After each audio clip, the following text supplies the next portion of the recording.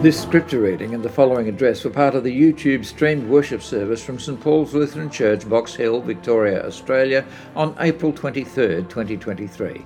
For more information, visit www.stpaulsboxhill.org.au. The Holy Gospel according to Luke, chapter 24. Glory to you, O Lord. Now, on that same day, two of them were going to a village called Emmaus, about 7 miles from Jerusalem, and talking with each other about all these things that had happened.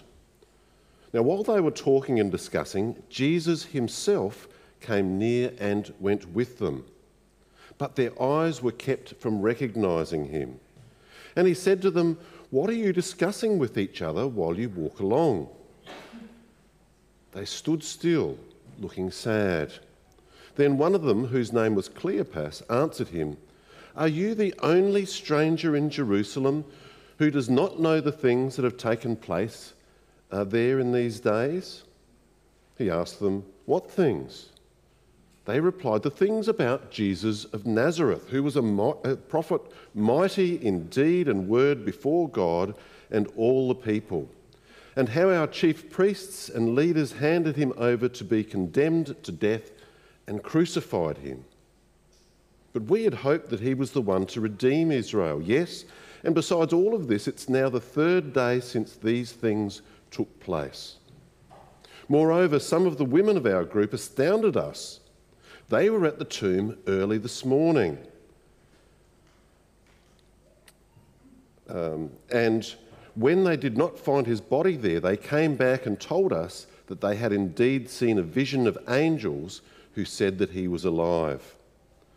Some of those who were with us went to the tomb and found it just as the women had said, but they did not see him." Then he said to them, "Oh, how foolish you are, and how slow of heart to believe all that the prophets have declared. Was it not necessary that the Messiah should suffer these things and then enter his glory?" Then, beginning with Moses and all the prophets, he interpreted to them the things about himself in all the scriptures. As they came near the village to which they were going, he walked ahead as if he were going on. But they urged him strongly, saying, "Stay with us, because it is almost evening and the day is now nearly over." So he went in to stay with them. When he was at the table with them, he took bread, blessed it and broke it, and gave it to them. Then their eyes were opened, and they recognised him, and he vanished from their sight. They said to each other, "Were not our hearts burning within us while he was talking to us on the road, while he was opening the scriptures to us?" And that same hour they got up and returned to Jerusalem, and they found the 11 and their companions gathered together. They were saying, "The Lord has risen indeed, and he has appeared to Simon." Then they told what had happened on the road and how he had been made known to them in the breaking of the bread. This is the gospel of the Lord. Praise to you, O Christ. Please be seated. One of my very, very favourite places in Scripture, this text, these words, this place in Luke, at the end of Luke's Gospel, and then as we move into the book of Acts, the second part of Luke's story. It's an amazing journey, this one, to Emmaus and back to Jerusalem that the disciples make. I love the adventure that they go on. It speaks so many things to me. I don't know about you, if you know this story, this account of what happened that day of the resurrection. It's always been a powerful word to me personally in my journey as a disciple of Jesus. Those times where I've experienced disappointment, for example, perhaps deep hurt, perhaps struggled with grief, and I haven't recognised Jesus right there for me at the time. But in hindsight, always knowing that his promise, "I am with you," always stood me in a good place. The amazing joy of the ahas. And I don't know, do you have some of these ahas from time to time? Not only in life, but especially in the scriptures, you know. I've read many things over and over and again, and this aha comes. It's such one of God's great joys. And I've always seen this as a text that actually speaks to our church, for example. You know, the two disciples on the way and Jesus there with them. It speaks to, I think, the journey that we came as two disciples sort of came together in 1966. That's the story of the Lutheran Church of Australia and New Zealand, isn't it? But I also think of it in times like, you know, when people come together in marriage, that here's the Lord for you. So there's lots of different things that it draws out for me. And perhaps it does for you too.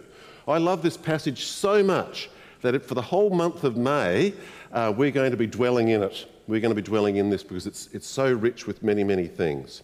We're going to dwell in it as we pick up on a series called Life on the Road with Jesus during May. But today, I want to build on a specific aspect that Sue and the children introduced to us. That is, sharing this good news, which is in our hearts and in our lives and in our ears. As Jesus comes to us to open our eyes in the scriptures, and our hearts burn, not with heartburn, but with the glow of the gospel in our lives. And today I simply want to encourage you in your witnessing, in your going about life with this good news in you. One of the ways of which this happens is when we're together in worship, as we come together today, by the way. Have you ever noticed the pattern of our worship? And if you were here last year for the sermon series that we might have had on worship, you might remember this, but we talked about those places that are, you know, really where we go to in these high points as God is amongst us. First in the Word, and that's what happens in our worship. We have here the gospel readings and the readings, and the pastor and others like the children's address speak to this word, and then the meal. And that's indeed what happens on the road to Emmaus, doesn't it? It's that pattern. And then what happens after that? What happens in our worship after we have the meal? We have some Thanksgiving time. We have a word of blessing. And what's the last thing that happens in our ears and on our voice? Well, we sing a lovely hymn or song as we go out. But the things that we speak before that are, it's a commission to go out, isn't it? Go now. Go out into the world. And we say, in the name of Christ, or something similar to that, Amen. We go with this message. We go as who we are in our hearts, with our voices, with our lives, don't we? When he was at the table with them, and as we'll hear this again today for us, he took bread, blessed and broke it, and gave it to them. Then their eyes were opened and they recognised him, and he vanished from their sight. They said to each other, "Were not our hearts burning within us while he was talking to us on the road," while he was opening the scriptures to us? And that same hour, you know, they've been on this journey, hadn't they? 7 miles. I'm sure some of us perhaps walk a lot further than that, and then some when we do our walks perhaps, or whatever. But that same hour, this says something to me at least, they got up and they went back. And it was, it was getting dark by now. And they found their companions gathered together, and they said, "The Lord has risen indeed." Just as you said back to the children this morning. The disciples, I think, go running back to Jerusalem, as Sue said, to their local place, perhaps. That's the place where they started the journey. And, you know, as we come to the end of Luke and we get into Acts chapter 1, and we'll hear this in just a few weeks' time when we celebrate the Ascension here, we'll hear that Jesus says, begin your witnessing in Jerusalem, in this place where you are, this close place, and those people about you. So today I'd simply like to encourage you and me and us together in our Jerusalem or Jerusalems. And the first place I want to take you is this delightful story. Now, those of you who are members here will receive and thank you, Jenny Jones, for stepping in and making this possible, receive the Sunday Extra. Hands up if you receive the Sunday Extra. Some of us do. Can I refer to you a delightful story of of people witnessing, as told by Heidi, and she also mentions John, and I know there are other people who help here on the grounds doing things. And Heidi tells the delightful story where, as she's doing all sorts of wonderful things with mowers and the like, that someone comes along and they wind down their window and they say, "Good job, lady." I want to say good job, lady, and to all of you who are involved, good gospel job. People are seeing the heart of these Christians inside this building. Unwinding the window, people speak to Heidi. I think where this text is coming for me is it's not only just unwinding our windows, but it's opening the door and us going out to the people. That's a good example of how this might naturally happen. But there are some other ways that we're also doing a little bit of planning around, and I'd just like to share those with you this morning. First of all, I'd like to invite Gary Tepper to come and join me. Now, Gary does many wonderful things here at St Paul's. One of those things is that he is the chairperson of our mission coordinating team. And Gary, I'm wondering as you join, thank you for joining me and joining us and speaking today. Can you let us know just what this mission coordinating team's all about and some of the things involved? Sure, Neville. Just to go back a step, it was encouraging that when over the past year our congregation was keen to respond to the call of to be God's witness to the world, a call that we heard from Jesus in Acts 1:8, as Neville mentioned before, to be a witness with the power of the Holy Spirit in our Jerusalem, our Judea, our Samaria, and to the ends of the earth. And in doing so, the congregation developed a mission plan which was approved by the congregation to guide us in a number of various activities, and also to establish a mission coordinating team.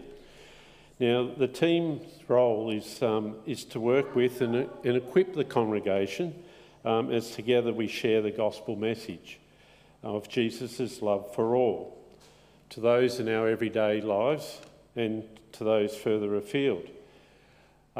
Just to remind you, the team includes David Bergman, Kenny Nung, Kawai Nung, Stanley Pitakala, Anka Stamanescu, myself and Pastor Neville. Okay, thank you. So if you'd like to learn more about that, you can speak to any one of us, and you've got Gary and I to visualise. If you're not sure who those people are, we can introduce you to them as well. Could you tell us what some of the things that the team sees that might be priorities for us at St Paul's in our witnessing coming up? Yeah, sure. We've sat down and we've identified 5 priorities that we'd like the congregation to be involved with in the short term. So these include the partnership arrangements that we have with GKPS Jalan Jenderal Serdaman congregation in North Sumatra, and also with the Bethlehem congregation Nataria, Hermannsburg. So that's one, and we've been doing making some progress along those lines. Second one is the cross-cultural liaison with the Chinese Lutheran Church of Victoria. Thirdly is reaching out into our neighbouring, in our immediate neighbourhood. Next is building a welcome culture here at St Paul's, building on the welcoming culture. And finally, equipping our congregation members to be involved in missional activities. Importantly, we're concentrating on reaching our neighbours, our Jerusalem. While this includes the 8,500 people in Box Hill, for where our church is centrally located, it also includes for each of us our neighbours where we live, and also our families, our friends, our social acquaintances, and our work colleagues. So we're in the early stages of planning an event to open up our church so that our neighbours can be invited and welcome to come along and then learn more about us, and of course we will learn more about them. And I think we'll have some people that will tell us a little bit more about those plans in a moment. Can you tell us a little bit more about the Gospel Fluency Workshop, Gary? Sure. We understand that that most people, for most people, it's daunting to share our faith and to invite people, even our families, to come along to church and be involved in what we do here. And that we all need some encouragement and a few ways and means in our toolbox to help us along this road. To this end, last October, Pastor Nathan Head ran a workshop attended by 11 congregation members on how to share the gospel. It received some very positive feedback, and therefore we're planning to hold a repeat performance, and we'd encourage everyone to attend when we have a firm date, and we'll be letting you know and advertising that widely at that time. Lovely, thank you. Thank you for joining me. Can we thank Gary for... and as I say, you can speak with any one of us, and if you didn't get that inside the Sunday Extra story too, I'll photocopy that for you today if you haven't received that as well. But speak to any one of us. I do want to delve in just a little bit further into this Gospel Fluency workshop because Pastor Nathan leads a fantastic morning time together, which I think is really worth investing in. And as Gary said, we'll let you know more about dates as they come. But I'm going to invite another couple of people up, David and Trina, if you'd like to come and join me now, just to whet your appetites a little bit more about this. And as we work out the date for the workshop, you'll hear more and more. But David, Trina, welcome. If I can invite you to jump up here, thank you. And I'm wondering if I might ask one of you just to kick us off, and Trina, seeing you're at the mic there then, to tell us a little bit more about what happens at a Gospel Fluency workshop. Thank you. Yeah, the Gospel Fluency workshop provided us with some really practical skills about sharing faith with people that we come across just in our daily lives. And not only the talking part, but it also encouraged listening and generous listening to people that we see every day, everywhere we go. And so we also learnt that along with generous listening, daily prayer, about asking God for courage and to recognise the opportunities as we come across them to share our faith. So was there anything that really struck you in amongst all that learning? Yeah, I learnt that in our lives we have a network of really significant relationships, and each of us has a different network. And so we don't need to go anywhere special to find the people who we can share our faith with. They're in our lives already.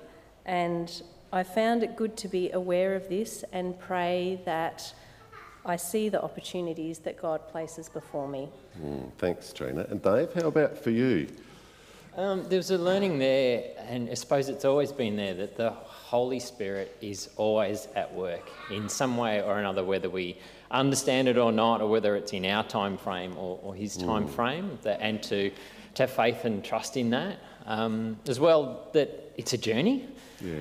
It will happen in God's time and in their time, and just if we can be even a small part of that journey or journey along with them as well, and let the Holy Spirit do its work in that time as well, was very much a learning and to take away.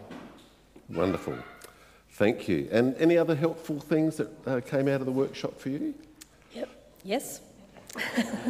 There you go. I just found it helpful that we were given practical examples that we can use to explain the gospel, and that this workshop, it wasn't just a talk fest. It was really equipping us with real life tools to go out into the world that we already live in.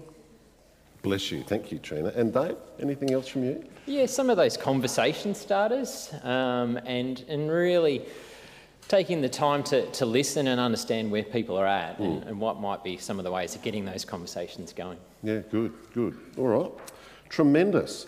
And Dave, while we've got you, can I ask you to maybe whet our appetites a little bit too and share something of the opportunities for us, perhaps in a little bit more distant future, to welcome people here to St Paul's?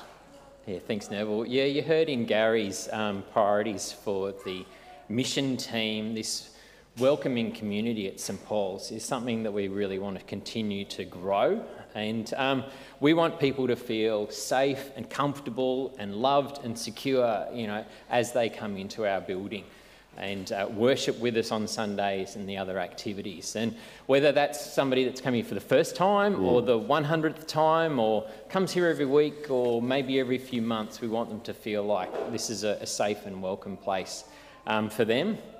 And that's really, it's not just a job for the people with the green tags that welcome out the front or the ushers. We want that to really to be a welcoming place. That's a job for everyone in our community, in the pews on Sundays. Everyone has different ways and styles too in doing that, and just to embrace that. That it can be the little things, it can be the conversation of, oh, we haven't met before.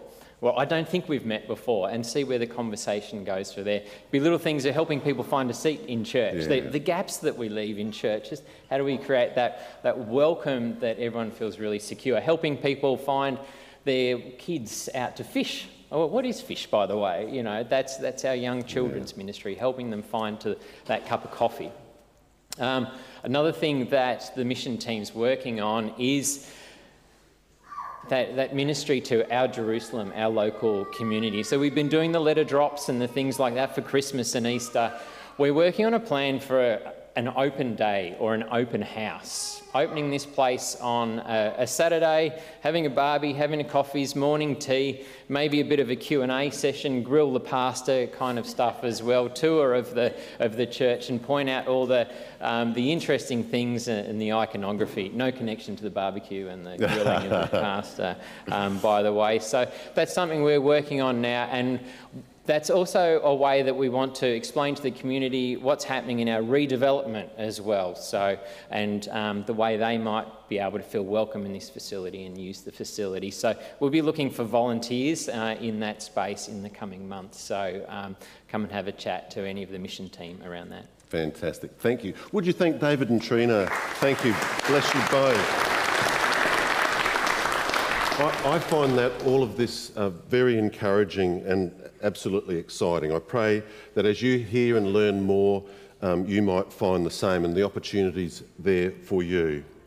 The Emmaus story speaks to us in so many ways of our journey through life. Our crucified and risen Lord Jesus comes to you, comes to me, comes to us as disciples on the journey together. He teaches us in the Word. He will host us in a moment at this table, and he will equip you and me so that we can be his witnesses where we're called in our Jerusalem and even beyond to the ends of the earth. So, fellow Easter disciples, are you ready? Jerusalem awaits. God calls, Jesus equips. What are we waiting for?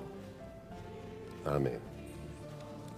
And God's peace guard our hearts and our minds in Christ Jesus to life everlasting.